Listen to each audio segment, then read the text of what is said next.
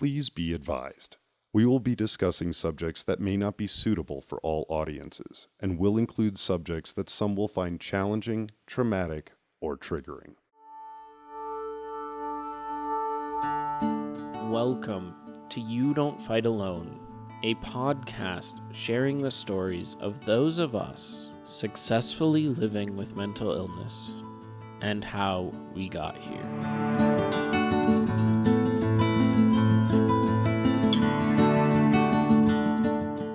So I would say my rock bottom was roughly from the age of 25 to 30.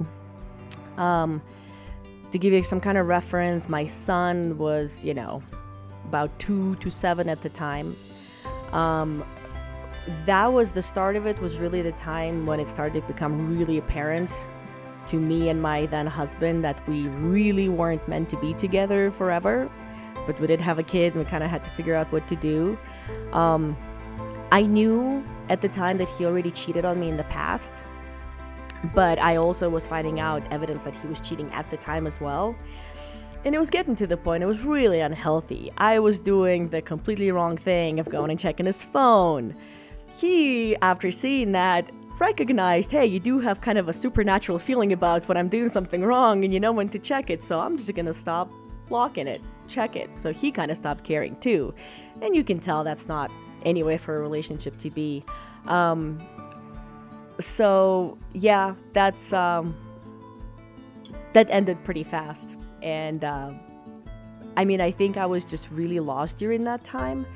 I know now looking back that I was having a lot of mixed episodes, which for people with bipolar is when you experience depressive and manic symptoms at the same time. And it's not necessarily at the same time. You can feel really depressed and then really manic next.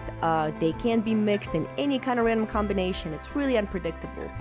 You have to keep in mind at the time I had no idea what was going on. Didn't know I had this diagnosis. So it flung me back and forth. Here I am, not able to work, which I really put a lot of personal pride into. I really delayed getting my green card paperwork done. And I think it was just a combination of depression, anxiety, fear of getting it all done, and what next? I would actually have to go and do stuff and get a job and be somebody professionally that I know, or I knew at the time deep down inside, I thought I could not be that person. So it was really a way to dissociate. I did start using substances again, mainly alcohol, some cannabis, but really it was mainly always alcohol for me. And I also disassociated by playing lots of video games. My World of Warcraft Warlock was up there at max level, but at the same time, was I taking good care of my kid?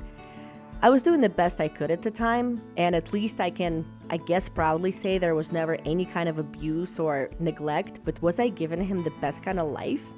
No, I wasn't. Because there are totally times when instead of taking him, to a children's museum, I would just say, hey, let's stay home and you watch Baby Einstein and Mom is going to play video games, which is not healthy, and I really do have regrets about that time. I lied to my parents a lot during that time because they would call and ask, because they did have to provide some support. My husband did work, but, like I said, jobs weren't always easy to come by.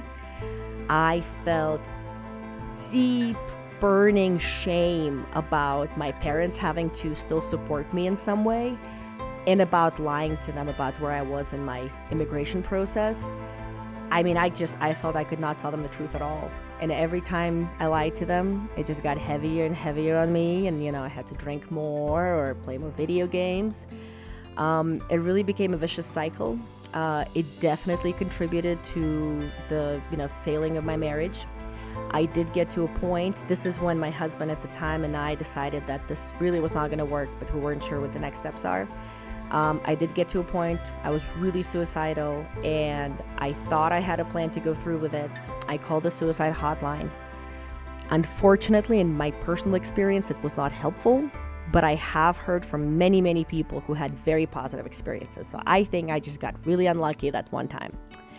But it was not helpful to me. However, after I hung up, I did realize that I could never do that to my kid, ever. And that's what kept me there that day. My rock bottom lasted at least 5 years, and it was, yeah, it was bad. It was definitely bad at times.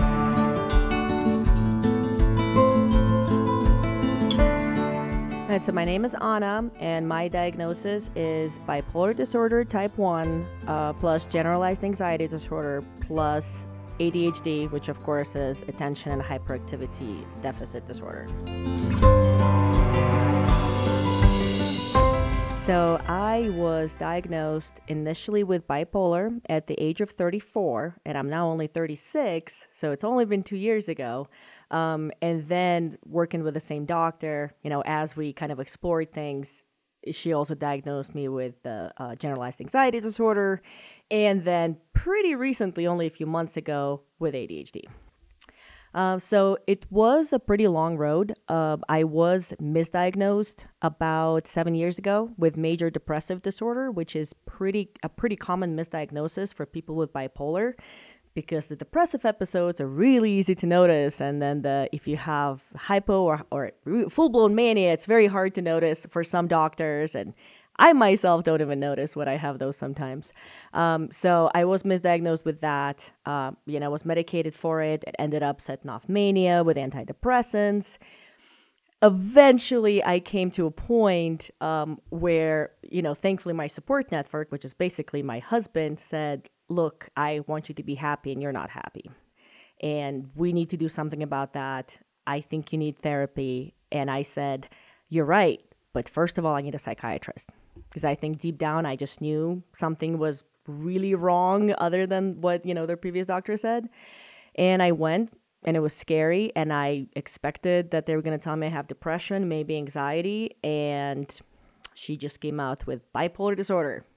And later she did add the type 1 and explain the difference.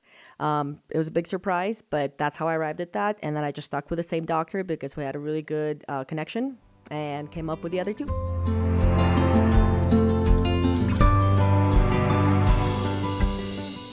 So that was a really, really long journey. And I am going to take you way back to kind of explain how everything came to be. So I actually grew up in Moscow, Russia.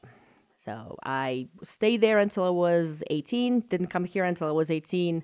English is my second language, but I do speak it pretty well, which a lot of people notice. They're like, oh, I thought you were born here. I'm like, no, I wasn't. My parents were really focused on achievements and accomplishments. They themselves were very accomplished people, educated, smart. And from the very early age, I was expected to do really well, and there really wasn't given many options for how you would do it. It's like, well, this is how you do it. You get your advanced degrees, and you probably go into finance or economics or banking, something like that. I mean, why would you do anything else? And, it started with that. It even probably started earlier. My parents divorced when I was 4. It was really traumatic. I'm sure you guys know in 91, Russia went through their putsch, so it was a coup, which again was pretty traumatic because my brother was there on the front lines. I helped build the barricades just a little bit. I was 8. I carried some rocks. It's pretty cool. But I got to go home. My brother stayed through the night. My mom was really worried. I remember being really scared that night. But we made it through. And we lived in poverty, and we made it through that. All of a sudden, there was no longer communism. My dad started making really good money.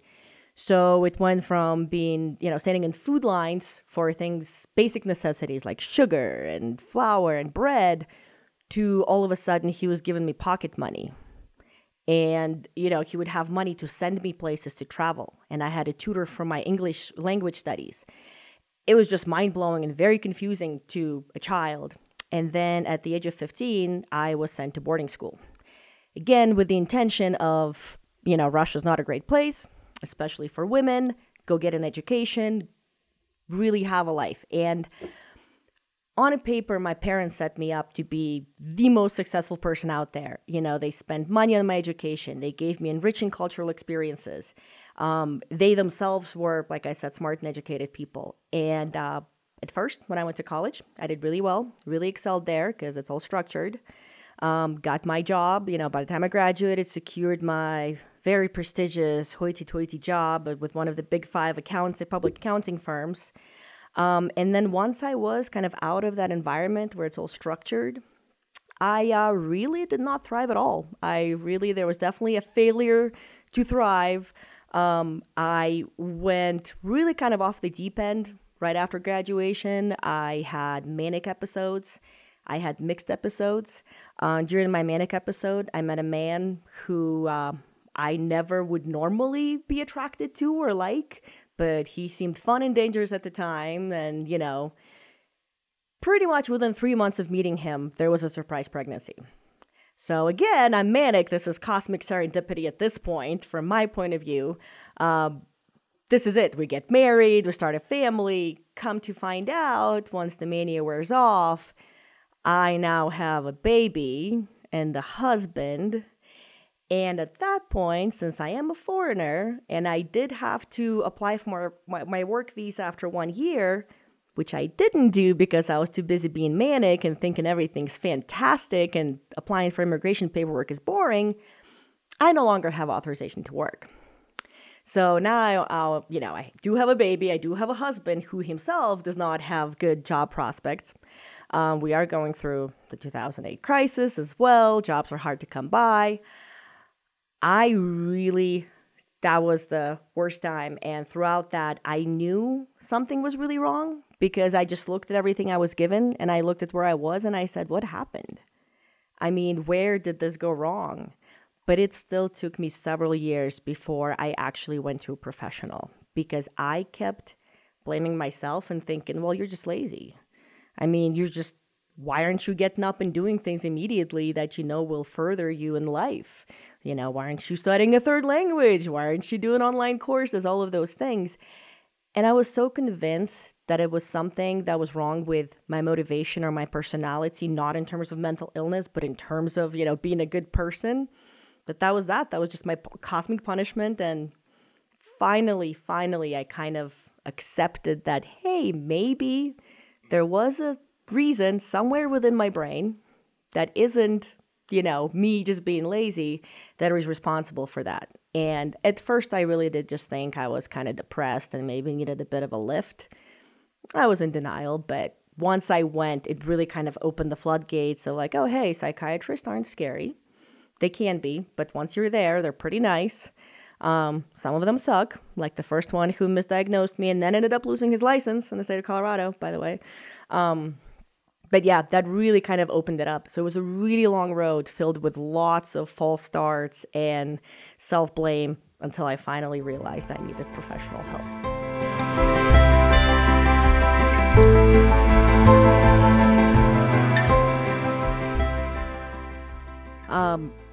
It was not smooth sailing at all. I felt very lonely and scared during those times, especially boarding school. Boarding school comes close to being the rock bottom of my life, but not quite. I would kind of say it was the tsunami that sunk my ship so that it eventually got to the rock bottom. But it was definitely like a storm was brewing. I mean, my dad, who knows, maybe he was being manic too. I have no idea what my dad might or might not have in terms of mental illness. He kind of made that whole decision to send me there within months. And I remember filling out an application and then, maybe in the spring and then bam, in the fall, I was there. I've never met the people I was with before. I've never gone to an English-speaking school. The first 2 months, I was like, what are they talking about? Because everything was in English, biology, everything. I had no idea what was going on for the first 2 months, even though I had pretty decent English at the time. Boarding school was in Malta, which is an island about 40 miles south of Sicily, really tiny. And it's funny because at the time, there were a lot of Russian kids there because that's when a lot of Russians started getting that income.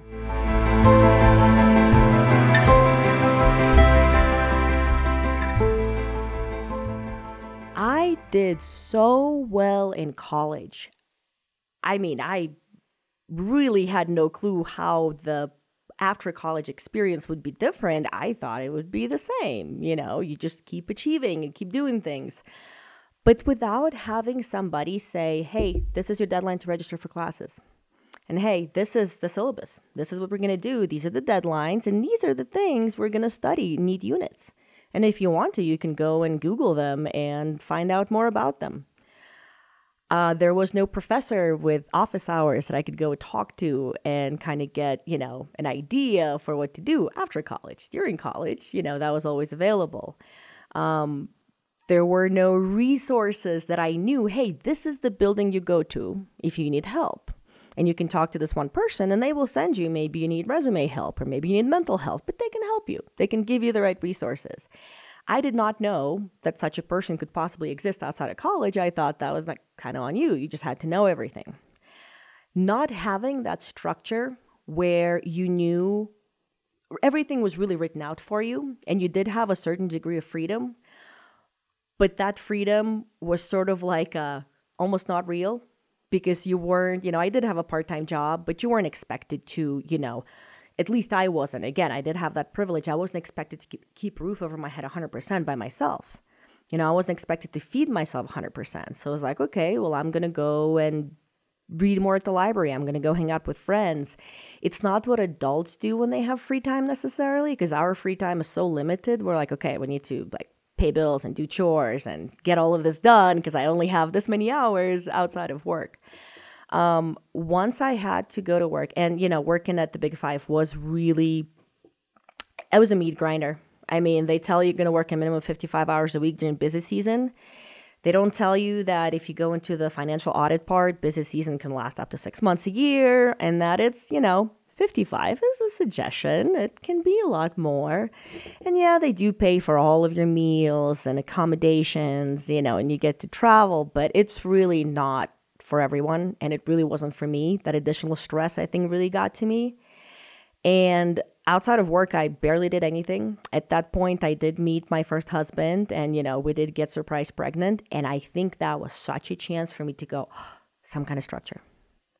Because, hey, pregnancy is about 9 months, then the baby comes out, and then it's a baby with, 2 legs and 2 arms, and you can take care of it, and you put diapers on it. It seemed like such a clear-cut path that I honestly think I kind of took it as a salvation from my lack of structure that I felt I had, because I somehow felt that gave me a clearly defined path that I could not see for myself at the time professionally or personally.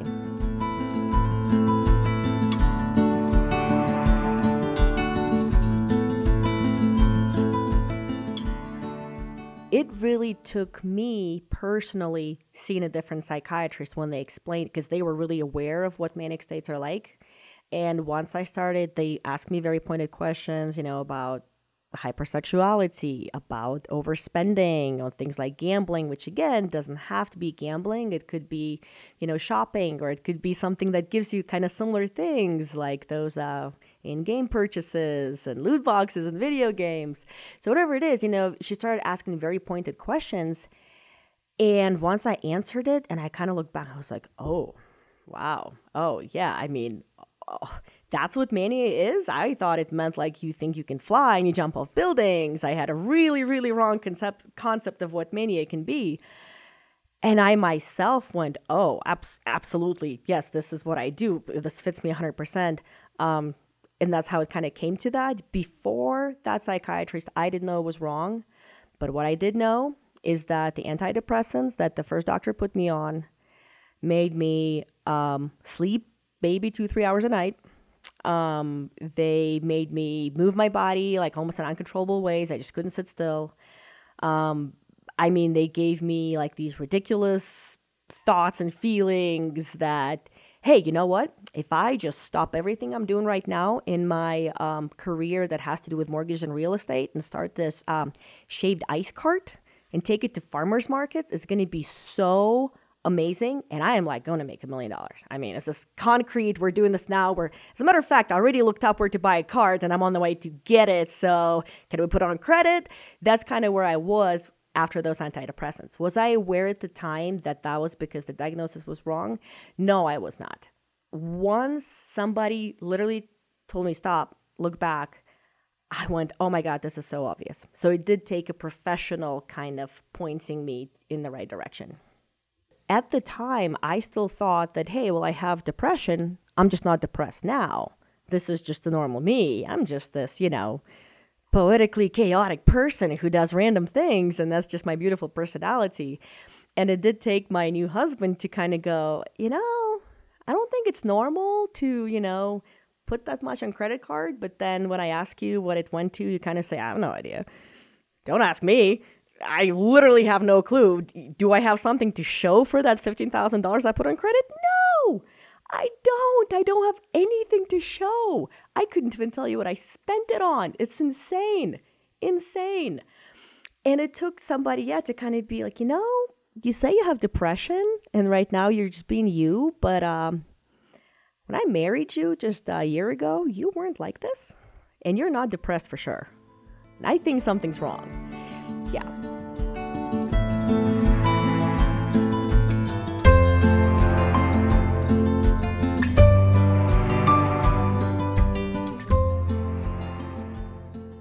So I think it's important to mention that I am the only one of my family who came here. So they're still in Moscow, Russia. I don't get to see them all the time, obviously. I get to see them like once every few years. And then I did have a sibling, my brother. Unfortunately, he tragically passed away last September. Brain aneurysm. He was 47, really sudden. So my parents went through this really transformative experience of losing one of their children when they're in their 70s. That has absolutely changed our dynamic, at least with my mother. Before that, I still have not told them anything about the past. I may have gently mentioned that, hey, pushing me towards finance and that world was not the right thing to do. And, my brother's death was actually a positive experience after all, in that I applied to grad school. I got into grad school. I'm going to change my career from this real estate, commercial, distressed debt acquisition to social work and actually help people like myself. But, and my parents were changed by that too. But before that, all I could tell them is that, hey, the direction you kind of pushed me into was not the right one. And I feel confident that it wasn't. That was as much as I felt I could reveal to them without, kind of saying more that I at the time felt uncomfortable with. Right now, I do have a much more open relationship with my mom, because again, we kind of grieved together and, had to talk a lot through it. My dad definitely became kind of more affectionate, because he was always kind of the Disney dad who, showed up with gifts and, hey, you already get an allowance. Here's extra money so you'll like me because you're so awesome. And as a kid, you're like, I am awesome and I'm amazing and I deserve this. And as an adult, you're like, where is this again? So with my dad, it's still kind of complicated. We really are kind of missing that emotional connection despite being very kind of loving in our words and everything, but the connection just isn't there. With my mom, it has improved, but to this day, I think a lot of it is cultural because, they are Russian. They grew up kind of with very stoic culture that didn't talk much about mental illness. If you had mental illness, you were in an asylum and that was that. You were clearly mentally ill, but highly functioning people with mental illness, it wasn't even a thing. People didn't even know.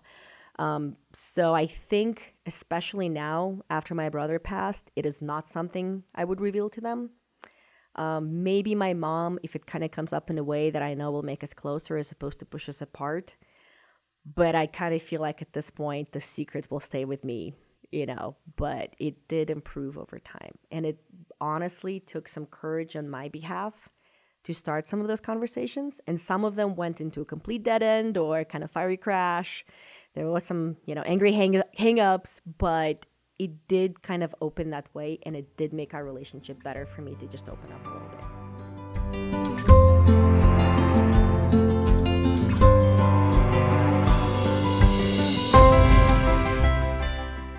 You know how they say, like, be the person you needed when you were a kid? It's kind of what I'm trying to do with changing my career and everything. But I would tell her, myself, first of all, believe that you're capable of change. Because I know that at the time, with how confused, scared, lonely, and depressed I was, I could not believe in myself. That was just an impossible task. If somebody said, just believe in yourself and be yourself, I'd be like, well, that's totally a loser and a failure, so I am being that. Haha, I believe that I will fail. That's essentially what I was telling myself at the time. Instead, I would tell myself to believe that I'm capable of change. That, yeah, you're right, the world's not going to change. You see it as this uncaring, unjust place, and you don't think it's capable of change, and maybe that's true. It's the world. Maybe your perception of it will change, but the world itself will not. But you are capable of change, and you may not see it for years to come, but you can change, and it doesn't have to be this helpless, hopeless darkness that you just kind of stumble in. You can change if you kind of raise your awareness of what's wrong and then really work at it and ask for help. Another thing I would tell myself is I would kind of explain the seriousness and importance of trauma, because as I am learning more about mental illness and especially bipolar disorder, I'm finding that, some research studies show that trauma during childhood can set bipolar off in people who are already genetically predisposed to it. So, if you're happy to have a really happy, or if you're fortunate to have a really happy childhood, it may not set off whatever it is that's in your genes that might be bad. If you do have some trauma growing up, it will set it off and then some. So I would really explain to my young self that, hey, trauma, mental and emotional trauma, now they are finding that it can structurally and chemically change your brain the same way that a physical traumatic brain injury can.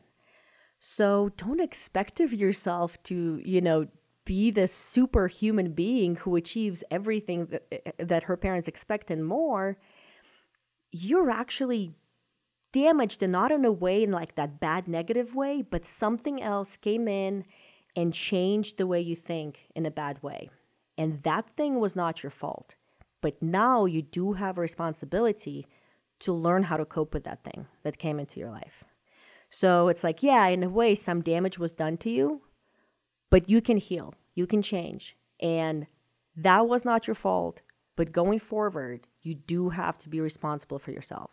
You kind of have to parent yourself a bit and, talk to your inner child, do all of those things that can help kind of heal from that trauma. And then I think the last thing I would tell my young self is I know it's really, really scary, but don't be afraid to speak up for yourself.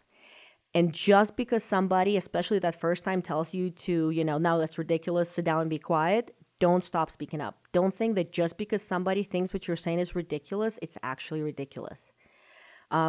People will invalidate you and gaslight you and try to tell you that the world is true from their perspective and not yours. And you do have to have that courage to, even meekly say, you know what? I think I'm kind of right though here, and I think I'm going to keep this, and I think I do need this thing that I'm saying I need. And that will lead to, creating healthy boundaries and all of that. But that very first step of actually believing your own experiences and standing up for yourself and saying, just because this big scary adult that I know to be really smart and know to have better information than I do is telling me that I am wrong and that I should just be quiet and I don't know what I'm talking about, doesn't mean that's the truth. You might actually have truth in you, even though you see yourself as this little person who doesn't know anything. Just speak up. If something is really hurting you, speak up and don't be afraid to do that. So for me, I found that medication is huge. And there are people that medication helps, but the side effects are worse. So they go, no, this is not worth it. My life is better, as random and chaotic as it is, off medication as opposed to on it.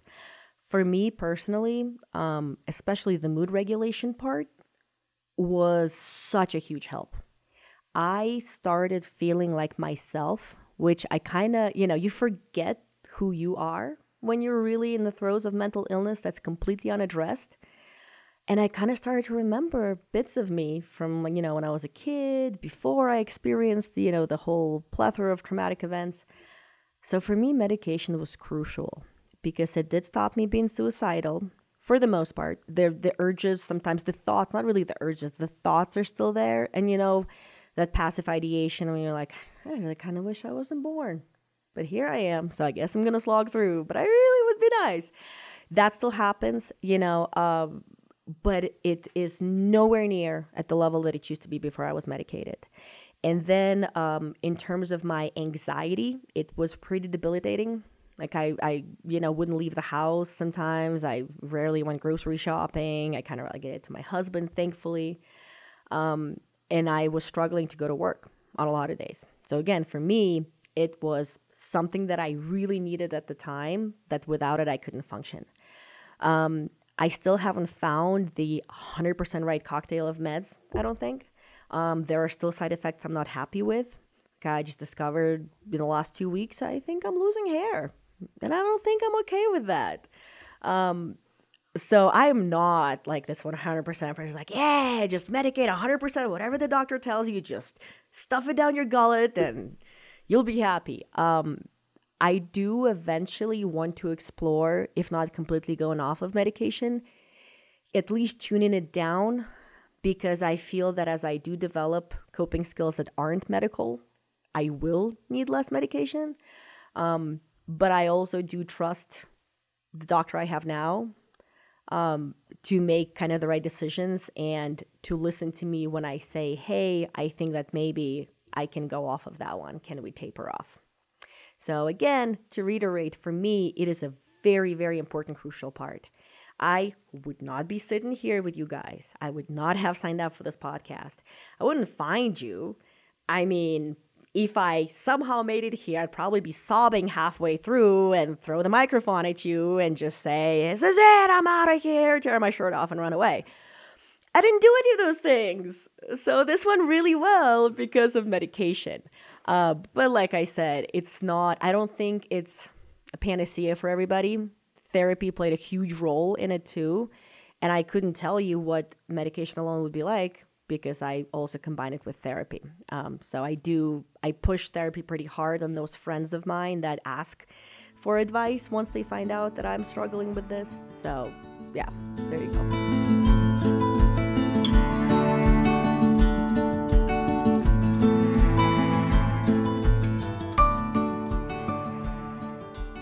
So with bipolar, because there are those, two main states you can have, plus the mixed episodes, you can be, depressed, you can be manic. That clearly varies, right? If I am manic, I wake up and I am just ready to go. And by wake up, I mean I I wake up at like 3:30 or 4 after going to bed at midnight. And it's fine. I am well rested and ready to go. And I go to work. But you know what? Work's boring. Because who would want to do that? Who'd want to work in Excel spreadsheets? No. I'm going to go start another business. Another one of those things. I'm going to start a blog, whatever. If I'm depressed, getting out of bed is incredibly hard. I am laying there with tears kind of streaming down my face for no reason, thinking of excuses that I can call in and not go to work. So that's kind of like bipolar, straight up, like the first thing in the day, that's how it affects me. Anxiety, same thing. Wake up right before I take my medicine, I feel this overwhelming dread about what I could not tell you. Just anything and everything, there is no specific thing, is this dread that washes over my body, feels almost paralyzing. So if I am depressed and I have that anxiety, I'm not going to work that day. I'm not. I've taken plenty of medical leaves already. It's just not happening. Then once I do kind of get started on my day and you actually need to, plan it out and decide what you need to do, that's where the ADHD really comes in. But bipolar also makes it really hard for me to use that executive function of the brain, which is, organizing, planning, breaking big goals into manageable little tasks and keeping yourself on track, and time management, saying, hey, you need to switch to this if you want to get it done by your deadline. That part's a mess. Like, oh my God, that part's a mess. And that's where the whole structured environment came in. I really struggle without somebody else setting that for me. My executive function is really like in a big disarray. And ADHD comes in. I mean, even if I do manage to come up with a plan, I don't want to start anything. And if I do start it, I don't want to keep working on it. I want to keep going over there and over here and over here.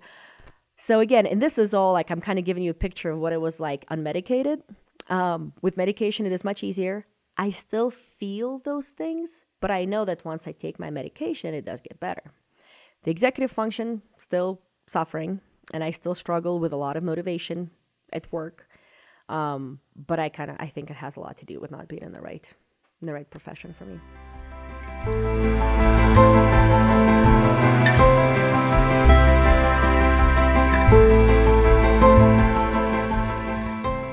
Even through being born in communist Russia, my parents were educated and they tried. They may not have been there emotionally for me the right way, but they tried to set me up the best way they knew how. A lot of people don't have that. A lot of immigrants who come here do not have that. I may have been the first and the only one to come here, but I had all of this support. A lot of people come here with no support whatsoever, and their family relies on them to support them instead. And it's like their one hope of making it out of poverty and horrible, horrible situations. So if you are an immigrant that lives here, that has those high expectations, whether to provide for their family or like me, to fulfill some kind of family legacy that they hung on you, like this is what you got to do, you feel so much pressure, and culturally it may be completely unacceptable for you to say you're struggling. I know that on my own personal experience. Like I said, I can't talk to my parents about it. And there is a huge stigma, more so than if you are just raised here and you do see all of these, mental health awareness months. You come here and you go, no, admitting something's wrong with me internally, that's weakness. And I cannot show weakness, neither, in my culture or here as this immigrant. I achieved something. I came here. I am doing a good job. And I cannot admit that something is wrong, because then things might fall apart. In my experience, things fell apart more the more I try to push it down and say, no, I'm okay. I really am okay. And kind of use what my culture taught me to use as coping mechanisms, which is basically repression and self-shaming. So again, if you are here, it is so, so hard. You don't know what services are available. I didn't know who to go for. I didn't know there were social workers. I didn't even know that was a thing, that there was a person you could go to and they'd be like, oh yeah, there's resources for you. Even if they themselves don't do anything for you personally, in terms of therapy, there's resources. Things in America are, they may not be perfect, but they're a whole lot better than in Russia. And there are resources, there are people who would listen to you. There are people who are compassionate with a lot of empathy. And there really, really is no shame in seeking help. Because long term, if you keep it down and if you just keep I need to go, I need to achieve, I believe, just like in my case, it may well break you. And it's better, even if you do it in secret from your family, which is what I kind of had to do, right? I'm not telling them the truth. I am so much happier after I admitted that, hey, there was something wrong and there was no shame in seeking help for it.